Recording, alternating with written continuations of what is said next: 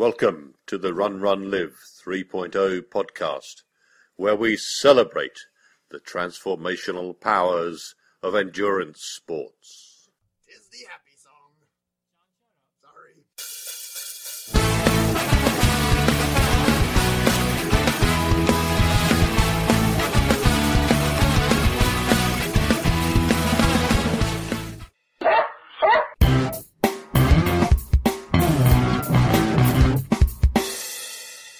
Well, here we are, episode 3-274 of the Run, Run, Live podcast. Today, we will chat with Terence Baker about a new race that he's putting together in Italy called the Nine Castles Marathon and the emerging trend of destination races. In section 1, I'll continue my series on sales concepts with a piece about why you need to target your prospecting. And in section 2, I'll unpack the details of how to do a step-up run tempo workout. And I'm feeling a bit uninspired this week. I've got a lot of projects hanging over my head and not quite sure what to work on. So I procrastinate.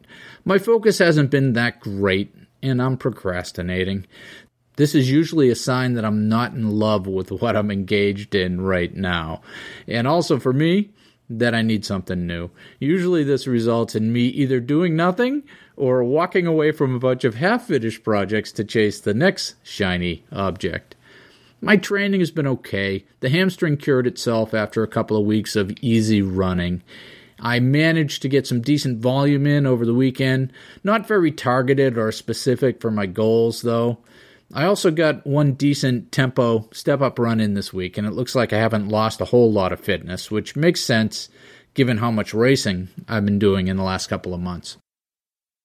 Buddy and I were up in western New York State visiting one of my kids at school last weekend, and we got up early in the hotel to go for a run Saturday morning, and I had no idea where we were, and we had no plan, just like we normally do. I figured we'd just point our toes in one direction and follow the road for 30 minutes out and turn around and come back. And within half a K of the hotel, we came upon a bridge with a path and a sign that said Erie Canal, and we were delighted and surprised to be able to spend the morning watching the sunrise over the Erie Canal, over the towpath, as we got a great easy run in and explored this historical artifact from the 1800s. There was no one else out there, and the path turned to a dirt after a while, so I was able to let Buddy off leash, and it was one of those rare, perfect mornings that you get by being a runner. And the next day, Sunday, we were back home and went for an early morning easy 6-ish miler with my old friends Kevin and Lynn, who were visiting from Australia. And Kevin started the running club and the Groton Road Race way back in the day. So we did some trails and we were going pretty slow, so I brought Buddy along again. Afterwards, we had some coffee and bagels, and then I went over to volunteer for the Groton Town Forest road races, which were also happening that day, another race my club sponsors. I was already in my running stuff, so I asked the race director if Buddy and I could sneak in the back of the pack and run the race. So we did, and added another 10 easy miles to the weekend out in the woods. And Buddy was pretty tired, so we just took it easy and went his speed. We stopped to let him swim in the river and made sure to stay out of all the other runners' way. And I was surprised the next day. He wasn't stiff at all. He's 10 now, and I don't want him hurting himself, but he recovered completely and was barking at me to go do some more. But I made him take off till Wednesday. But he's a good old dog. I caught him on Sunday looking at himself in the mirror, and I thought only great apes were supposed to be able to do that. On with the show. Are you hungry? Here's some food for thought.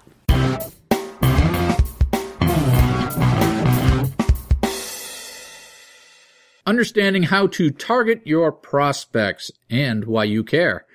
I had a request to do some more articles on the sales process after my rant a couple weeks ago. And if you're not interested, just fast forward. But I think you should be interested because these sales skills I'm talking about are really life skills.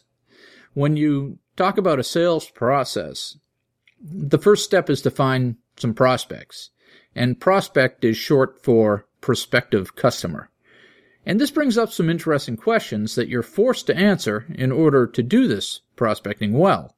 And by well, I mean get the highest amount of viable prospective customers for the amount of money and or time you're going to spend looking for them. And unfortunately, much of what the general world knows about prospecting comes from their experience with the big brands and mass marketing. Those big brands have enough capital to use mass marketing techniques to attract prospects like television, radio, print. The problem with that kind of prospecting is that it is very wasteful. They're broadcasting a generic message to everyone and hoping someone in their target demographic picks up on it and is influenced. In real life, that's not what we do. In real life, we don't have millions of dollars for a Super Bowl ad. If we're trying to find donations for our charity or a good company to consider our job application qualifications, in real life, we have to be much more targeted in our prospecting. Trying to attract prospects that don't have the ability to buy or even a need to buy is a waste of your time and money. And it's a waste of their time as well.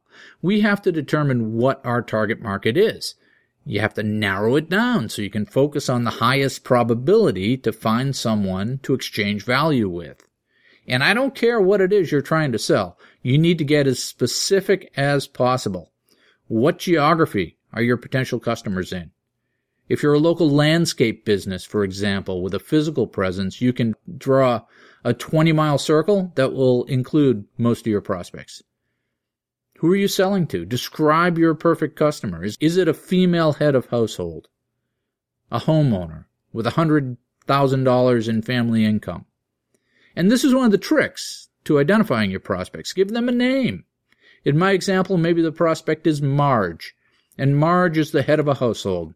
She has 2 kids in the local public school system. She owns a house within the 20-mile circle, has a dog, has a job, has a husband who also works. They have a family income of between $100,000 and $250,000 per year. She controls the purse strings. Marge needs her landscaping to be presentable so she doesn't look shabby in the neighborhood. Now you can create marketing pieces, whether ads, calling campaigns, mailings, coupons, white papers, workshops, etc., that will attract Marge. When you engage with prospects, if they aren't Marge, you can qualify them out of your sales process because you're only looking for Marges.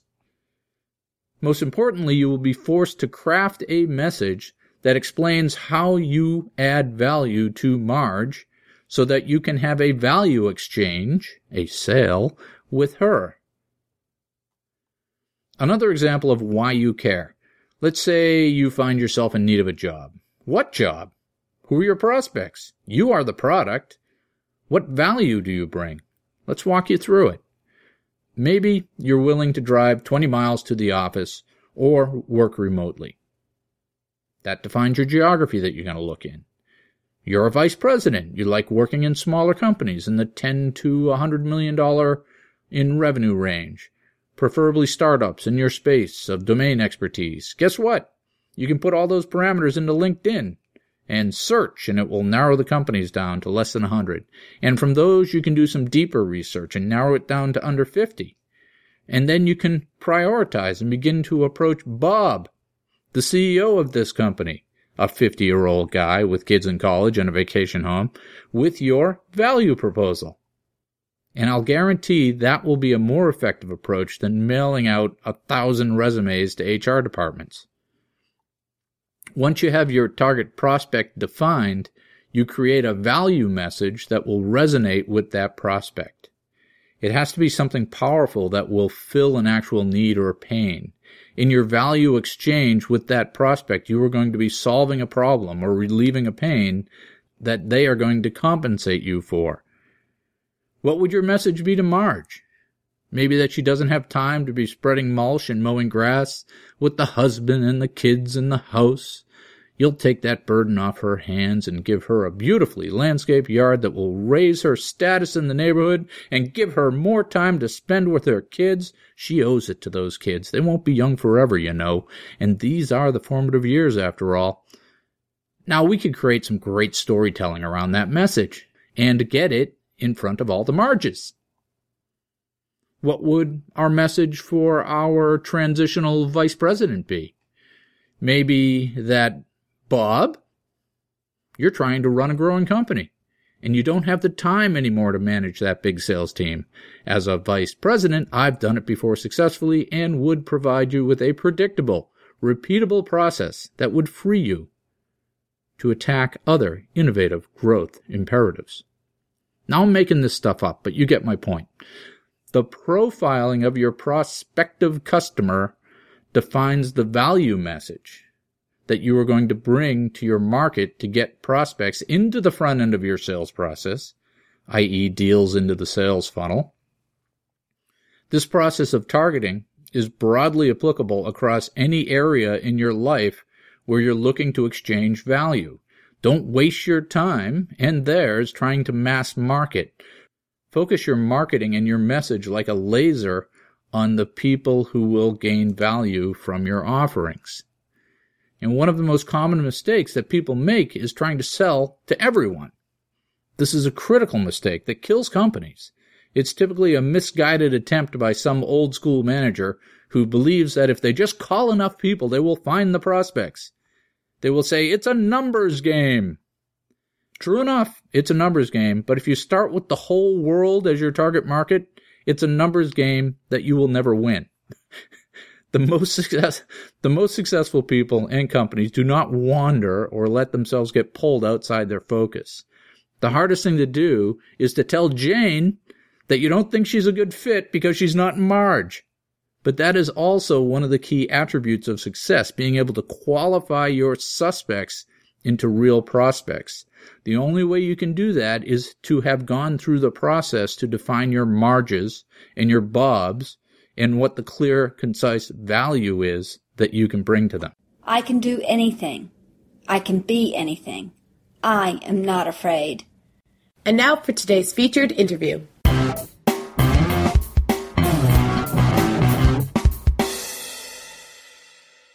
Terence Baker, this is cool. Where are you sitting right now? Where are you at in the world? I'm sitting in London, just south of the River Thames in my office. I'm a writer for an American website called Hotel News Now. I cover the hotel industry, and I've been very lucky to pretty much make my living writing about travel for 20 years.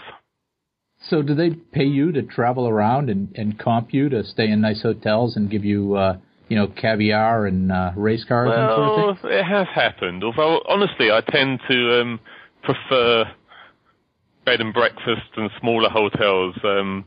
I don't need to be looked after in quite such grand manner. But yes, I've been very lucky in my career. I've been to 83 countries on 6 continents. Yeah, it's kind of always been my life. And running has been a perfect complement to that. You see so much more, as we all know, if you get up early and go for a run. And certainly if you're with a group, like I often am, a press group, other journalists, you tend to, like any group, get shepherded around to places maybe a tourism bureau wants you to see, and running has allowed me to see what I want to see as well. Yeah, exactly. You're spot on, because I've traveled my whole career as well, and going to a new city and just getting up at the crack of dawn and pointing your feet out and going. Most cities you can explore in an hour. Certainly you can, yes. Especially European cities, you can you can explore the whole city in an hour. Mm-hmm. I'll often wake up at 5:30 on a road, have 3 or 4 or 5 hours before the group gets together, and definitely seen some wonderful things that way. Yeah, you have some epiphanies, and you see some of the parts, like you said, some of the parts of the city which, they may not want you to see, but they're an integral part of that city and that environment, and they're worthwhile to see. Yes, I couldn't agree more. Right, so we're not saying those are the bad things or the sneaky things. We're just saying those are the complete things. Yes, indeed. And if you're running at, anywhere from 7, 8, 9 minutes a mile, you can cover quite a lot of city, as you know. Right. Exactly. I also spent, I'm in London now. I actually moved back to London last year. I'm British to begin with, as you can probably hear. But I lived for 20 years in the world's greatest city of New York, which I thoroughly enjoyed. And that's pretty much where my running epiphany began. I mean, I was always running. I was running since I was about 8. my father was an orienteer. He still is at 80 years old. And wow. He did his first London Marathon, I believe it was the first year, maybe mid-70s. I had to wait till I was a little older, till I was 18. But I pretty much got into it straight away. I did 3 Londons before I moved to New York. And that's really where I got involved in running, because I'm sure every community will say this, but I truly believe that New York is the greatest running scene on earth in terms of the number of clubs, the friendly competition.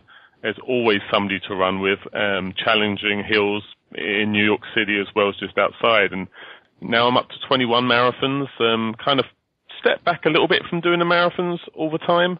But, running's been my life. Yeah, well, we were talking before we met on the social media networks.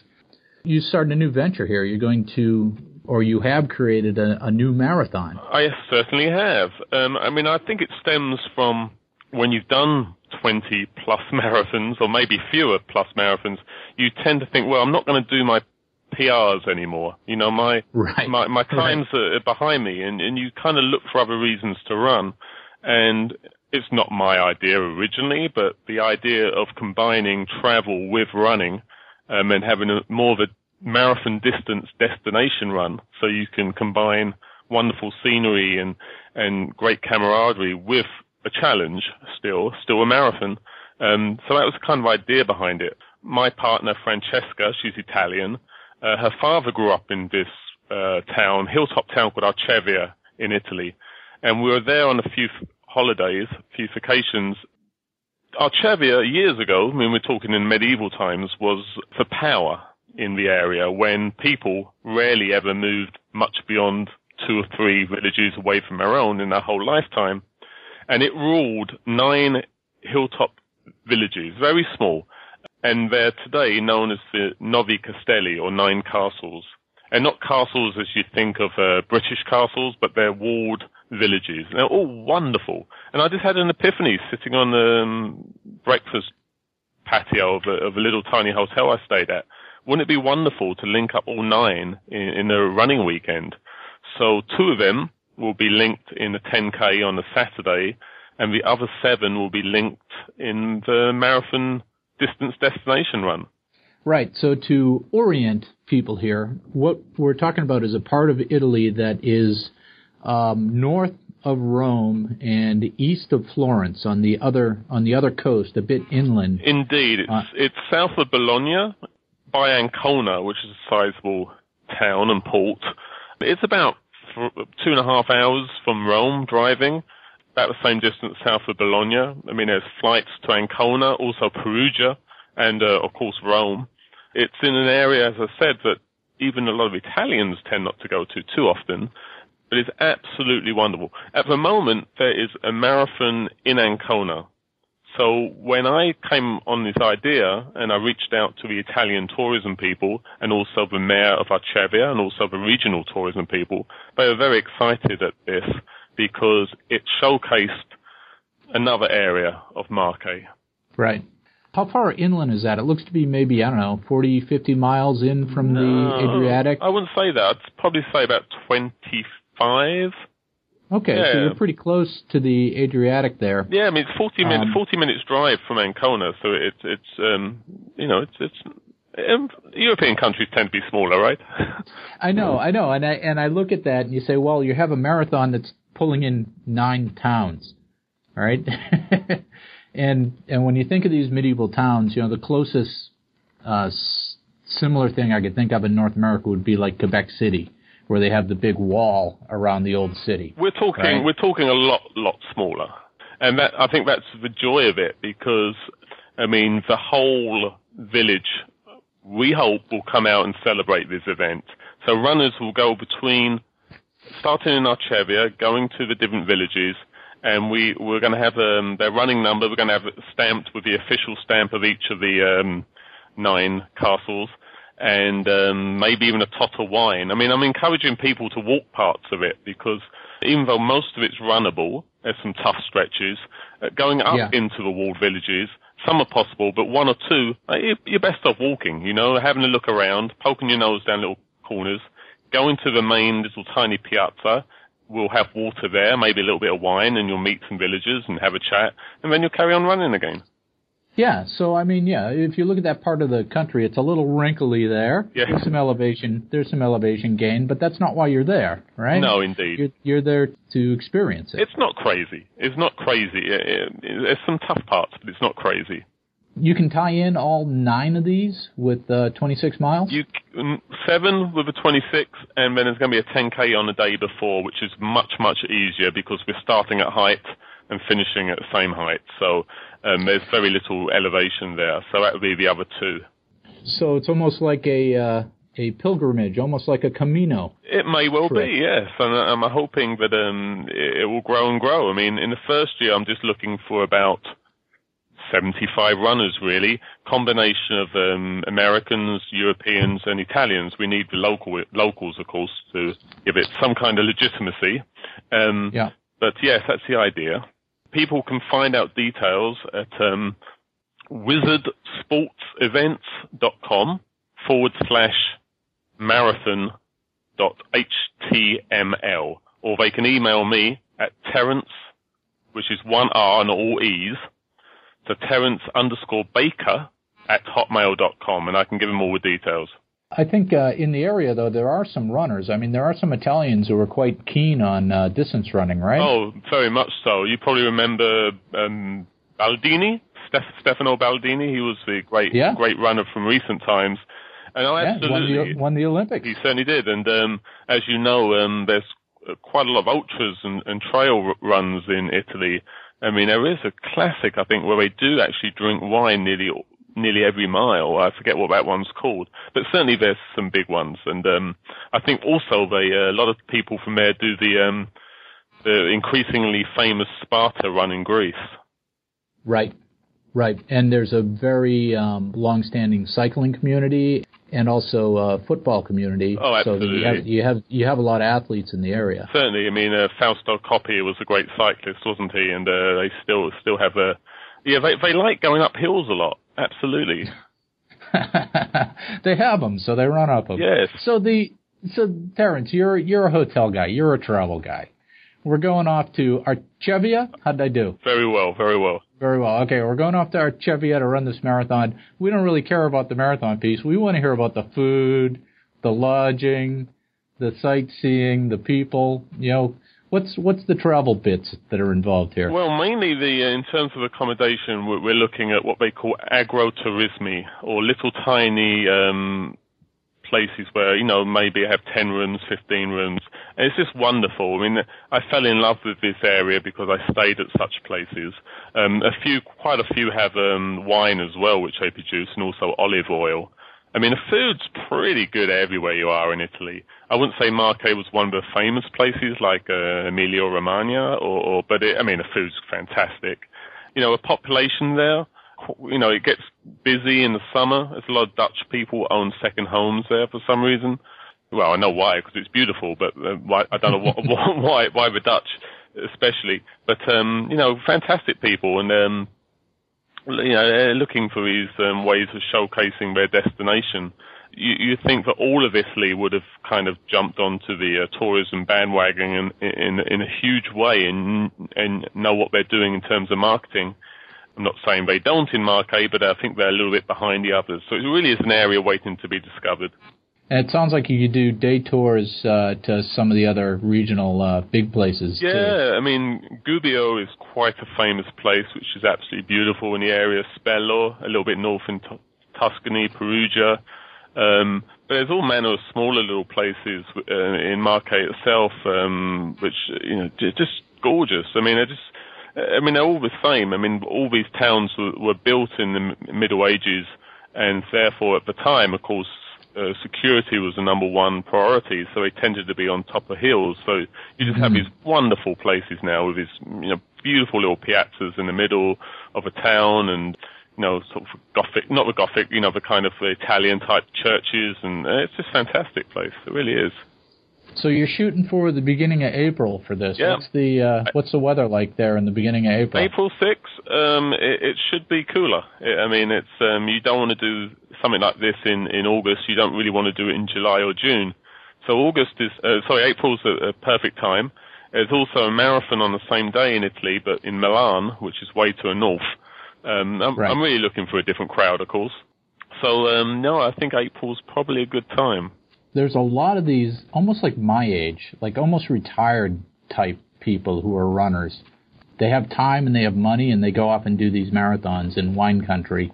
You're probably going to pull that sort of crowd. That's my thinking too. I mean, and I'm in my late 40s now, and my mind's starting to move in this direction, obviously.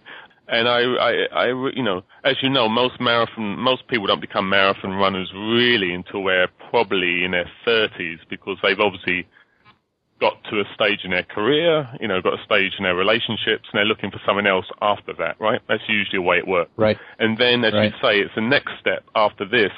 A step might last 20 years, but then they're looking for something else, and it doesn't matter to them so much that they're doing, PRs anymore. It's more about the experience. So yes. Right, but having a marathon worked into the mix of all the wine drinking and the eating and visiting medieval villages, having a marathon mixed in there sort of makes the trip worthy. I absolutely, and I'm hoping people will leave saying, it's just a fantastic time, both in terms of running and in terms of the tourism experience.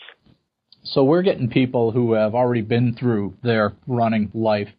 They're almost on their second life in this case, right? It's life 2.0 stuff, which is interesting because this is almost like an emerging demographic that never existed before. I think so, and it's probably inevitable after, the great 2 or 3, how many booms have we had in running? Obviously the Bill Rogers boom and then the later ones. And there's also a great deal, as you know, of I hate calling them mid-pack runners because they put the same effort in as we all do, but, that kind of runner who, slow but steady, and they want a challenge. And in this day and age of social media and everyone knowing what everyone else is doing, people seem to want to do these things, either to step away from that or to be more fully immersed in kind of sharing experiences. Yeah, I definitely think there's a market because I see these folks. I've run a number of marathons this year that were in sort of there were under 1,000 people off in some corner of the states, and the same crowd shows up every time. It's the marathon maniacs, and it's the 50 staters, and they're all sort of my age and just relaxed and having a great time, staying in a bed and breakfast. They got their friends and their spouses with them. So I think you're onto something. And they see the same people every time, and they become friends, right? And I was going to mention the 50 staters because, I have many friends in New York and the surrounding areas who took it upon themselves to do that. It was never really my goal. And one thing I did do a couple of years ago was to run across and then back across the Grand Canyon.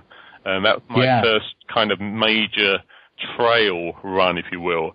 I mean, obviously, no one, park rangers don't encourage that at all.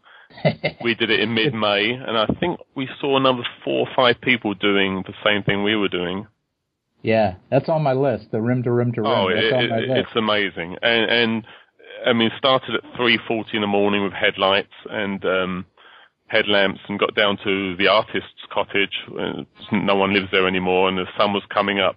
And the great thing about that is you do see the canyon with a light coming down on it in 360 degrees, because obviously you're coming back in the afternoon.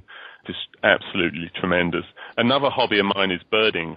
I've always been a bird watcher since I was a young kid. So, travel, running, and birding, I could do all 3. Yeah, that sounds good. So do you think there's now, people have done the 50 states and they're still looking for things. Do you think there's now going to be some sort of, a set of European tours for this same crew of people, or maybe the folks from Europe who have the same penchant for adventure, these sort of mini circle tours where you pick up a number of Adriatic countries? Yeah, I mean, it's possible. I mean, I think the States is a little bit more obvious, picking up one from every state. I mean, can you do all 27 European Union countries, perhaps? I'm sure there's marathons in all of them. Yeah. And people, I mean, I love lists. I mean, being a travel guy, I've got lists of everything.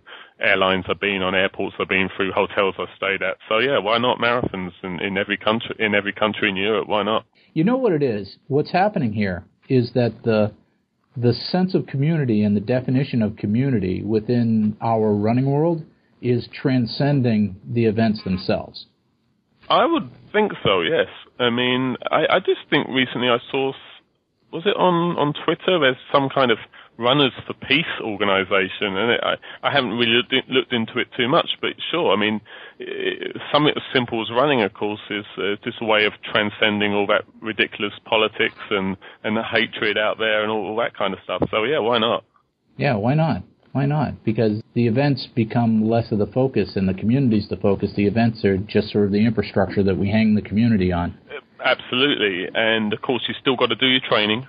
You still got to get around it. It's marathon, so don't shirk that. But yes, you're right. Sounds very interesting. I'm going to let you go. I'm going to move you towards the exit. You already gave us your links, but any other information you want to give folks? There's a Facebook page on just called New Italian Marathon, all one word. And if you go on there and give me your Facebook address, then I've got you, and I'll get in touch that way as well. All right.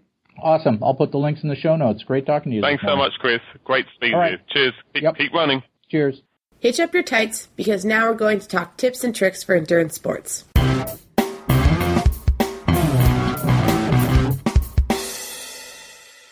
Anatomy of a step-up run, breaking it down. There are different flavors of tempo training. This is training that is at or near your race pace effort. One of the most effective methodologies for endurance running and racing is a training run where you systematically increase the intensity throughout the workout. One of my bread and butter workouts is a step-up run. I'm going to unpack the step-up run workout for you today. The example I'm going to use is a 1-hour step-up run. In a 1-hour step-up run, you're going to do 10 minutes at an easy effort, 20 minutes at a medium effort, 20 minutes at a hard effort, and 10 minutes easy as a cool down. Today I'm going to unpack the detail of this 1-hour step-up run. I'm using time as the measure, but you could use distance as well. Use whatever your equivalent round number distance is. For me, the equivalent distance would be 8 miles.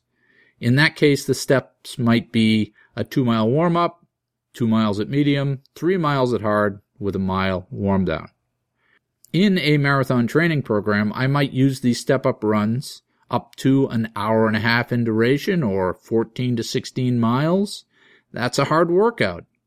The ratios will scale with the distance. The warm-up and the cool down is not ever going to be more than 2 miles or around 20 minutes. The medium and hard will scale as the time or distance increases. As you progress through your training, you might do one of these a week. Over the course of the campaign, the distance/time would increase in waves. You might start with a 30 or a 40-minute step-up run, and then work up from there once you're comfortable with it and the structure and the effort. Now, I'll typically do these on a relatively flat out-and-back course. If you were doing it by distance and you had a loop of the right distance, that would work too. And it's okay to have some rolling hills, but you don't want any monsters that will knock you off your pace and effort. Doing these outside on a rolling course in the elements is good because you get to practice pacing in those elements. One of the interesting things about this run is that if you do an out and back, your return pace is going to be faster than your outbound pace because of the way the workout is structured. And unless you calculate the offset, you'll be back early. Now, you can geek out and do it with algebra, but I just estimate for a 1-hour step up, out and back, I should think about turning around somewhere around 33 minutes out. It all works out. A minute either way isn't going to kill you. The beauty of this workout is that it not only increases your fitness, both mental and physical, it trains you to do the right things in an actual race. It trains you to pace appropriately in the beginning and then close with confidence. These are great for building race fitness and confidence. You can measure the step-up run in 3 different ways. First, you could use perceived effort. Second, you could use pace. Third, you can use heart rate.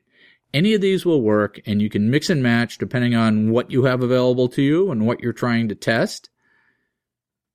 Perceived effort is fairly inexact unless you're very experienced. I find that I do the low effort early parts of the workout too hard and then don't have enough at the end if I use perceived effort. Perceived effort, as a measure, it's easier for runners with experience, and the advantage is that you don't need anything more than a watch or a marked course. Pace is good, especially if you're targeting a specific pace for a race. It will help you with your race pace confidence. The disadvantage of pace is that it's hard to control a specific pace on a rolling course outside in the elements. You have to be okay with how uphills, downhills, and wind affect your pace. It can be disheartening in the middle of a workout to look at your watch and see you're lagging just because it's a windy day or you're not feeling it. I prefer, these days, to do these workouts using heart rate.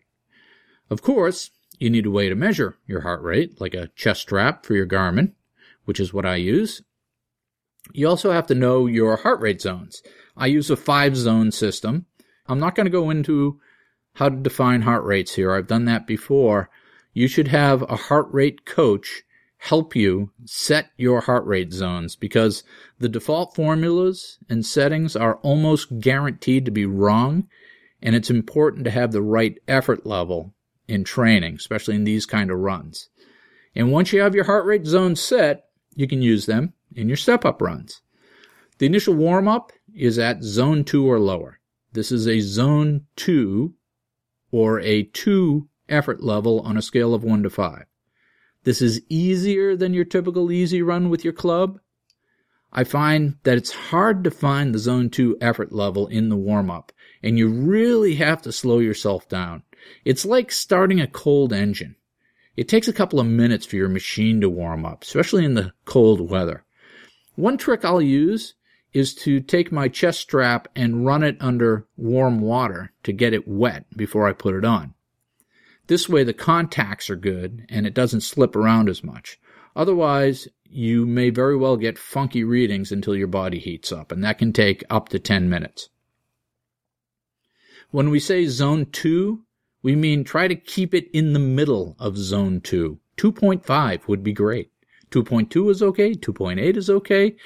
It's better to err on the easy side in your warm-up because you want to have the energy left for the important phase of the workout, the hard effort at the end. And the same is true with the medium effort and the hard effort. Target the middle of the zone. As you get into the hard phase, the zone 4 effort, you can judge how much you have left. The important thing is to budget your effort in a way that you can finish the workout. It's preferable not to have to stop during your hard effort. Warm up, zone 2, medium, zone 3, hard, zone 4. Cool down, zone 2 again. You'll get a feel for what effort levels are appropriate for you after you do a couple of these. My advice would be to keep it in the low end of the zone until you know you can finish the workout, and then play with letting the effort creep up in subsequent workouts until you find that failure point. It's always better to have it at the end than to waste it in the beginning, just like in a real race. Now, your body is not a digital machine. It won't transition from zone 2 to zone 3 with the flip of a switch. It will take you a few of these workouts to learn how to manage the transitions. Initially, you will be tempted to increase the effort too much when you change zones, and you'll overshoot and have to bring it back down. The best way to manage this is to incrementally increase your cadence a little bit at a time and let the heart rate creep up into the new zone. It's like learning to drive a car. At first, you yank the steering wheel back and forth overcorrecting, and then eventually you learn to steer with one finger in smooth, easy increments. So try to avoid stopping at the transition points. Strive to make this one continuous workout. Keep the legs and the form consistent as you ratchet up the effort. The other important thing is to practice not changing your form as you go through the zone transitions. You should have the same good form at all paces. Don't start to overstride or break your mechanics in the hard effort. Keep your form upright, your hips forward. Manage your effort by varying the speed of your turnover, not by increasing your stride length and overstriding. And the hills will be a challenge. It's okay to let your heart rate creep up as you're climbing the rolling hills. Just keep it from blowing up by adjusting your cadence. More importantly, you want to keep in your target zone on the downhills by pulling your elbows back for the counterbalance and increasing your turnover again. I find the downhills harder to pace in zone than the uphills. Now, your body's going to help you with the increased heart rate as you get into the later stages of the workout. As you fatigue, your heart rate naturally creeps up. What you will find with this workout is that the hard phase, the zone 4 effort, is a challenge. It will take mental and physical strength and stamina to hold that effort with good form for those last 20 minutes in this case. If you start to get in trouble, don't blow up and stop. Incrementally let your cadence drop a little until the episode passes, and then incrementally bring it back up until you find a spot that works. Unless you completely blow up, it's better to manage a slower pace or lower effort until you recover. That's why finding the right effort level for the early phases of the workout is so important. If you're too aggressive early, you will blow up before you can finish the hard bit. I know. I've done it many times. It takes time to find that balance. You can always spend your extra energy at the end of the hard step if you have too much left over by throwing in a little 5K pace surge to close the workout. That's a step-up run. You will have noticed by now why these are so effective. They force you to figure out how to mentally manage the discomfort of running at a high effort level in the second half of a workout. They force you to find the balance and trade-off of effort and strength at the end of a workout. And these are the things that you need to perform well in any endurance race.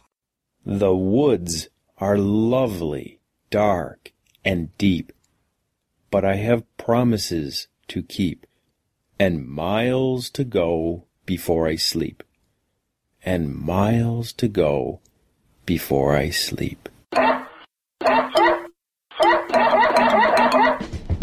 Well, my friends, that's it. Episode 3-274.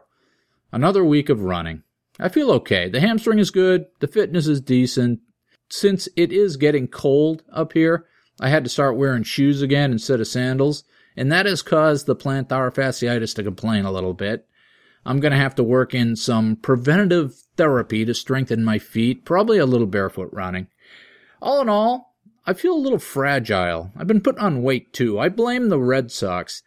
I don't really care too much about baseball, but since I've been home over the last couple of weeks, I've been watching the playoff games, and I find there is something about sitting on the couch and watching baseball that makes you want to eat and drink beer. It must be some sort of subliminal advertising, or not so subliminal advertising. I'm going into a bit of a weird period now with a lot of travel. I'll be out in Denver this weekend for a conference, and we'll be running the Denver Rock and Roll Marathon. I'm not looking to do anything other than just treat it as a long training run. Where have I heard that before? I have the Fort Myers Marathon with Adam, the Zen runner, on November 10th, and I'm going to be out in Chicago the week before, and basically flying back Friday night to turn around and fly back out Saturday morning for the race. And given the travel schedule, it probably won't be prudent to race there, but we'll see. I've heard that before, too. This marathon a month thing is a bit of a grind. I'm starting to see stories about next year's Boston Marathon already, and so I'll have to get Dave McGilvery back on to talk about it and see what's going to happen, how they're going to manage all that. Should be a once-in-a-lifetime experience. Let me tell you a story from my week. I was out doing an easy trail run with Buddy. There was a couple walking their dog that we passed, and since the trail loops cross in places, I came upon them again, and they were standing at a trail intersection looking at a pile of crushed Bud Light beer cans. And they told me that these cans had appeared overnight. I looked and I counted 11 cans. We wondered where the 12th was. I would have taken them, but I didn't have any way to carry them out. I told them it was just kids and to leave them there and I would come back and carry them out at some point. And about a mile later, in a whole different part of the trail, Buddy and I are running along, crunching through the leaves, and a plastic shopping bag blows across the trail in front of us. There really isn't any trash on these trails, really, so I figured it was karma, and I grabbed the bag. And 30 minutes later, as we finished up and looped back by where the cans were, I picked them up and put them in the bag and brought them home for the recycling. I try to pick up trash if I can when I'm out in the trails. During the trail race last week, since I was bringing up the back, Buddy and I found a pair of running gloves and a nice dog leash, which was good karma because I needed a new dog leash. When you're out and about this week, why don't you try to add to the good karma? Smile. Let someone into traffic. Hold a door for someone. Buy a stranger a cup of coffee. Pick up one piece of trash. It's our world. If we all just do simple acts, we can change it. I'll probably go back to an every other week schedule because I'm getting busy again. We'll see if I have time for a race report next week. Until we meet again, be kind.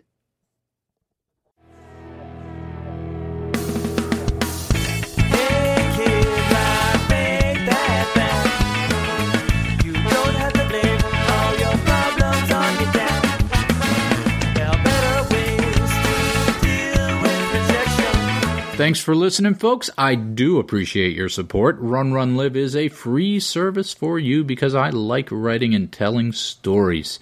I also love to meet folks, so feel free to reach out to me at Gmail or any of the other social networking sites. I'm CYKT Russell, and as you know, that's Chris Yellow King Tom Russell with 2 S's and 2 L's. My website is www.runrunlive.com. And most, if not all, of this content is posted out there. If you want the show notes to magically show up in your inbox when I publish a show in a beautiful HTML wrapper, you can subscribe to the mailing list at my site. It's a useful thing if you're moved by something I say or interested and would like to see if what I wrote is the same thing. You can find it there, and it also has all the links to everything and everyone that I talk to and about. Other than that, my friends, thank you for the attention. Do epic stuff, and let me know if I can help. Ciao.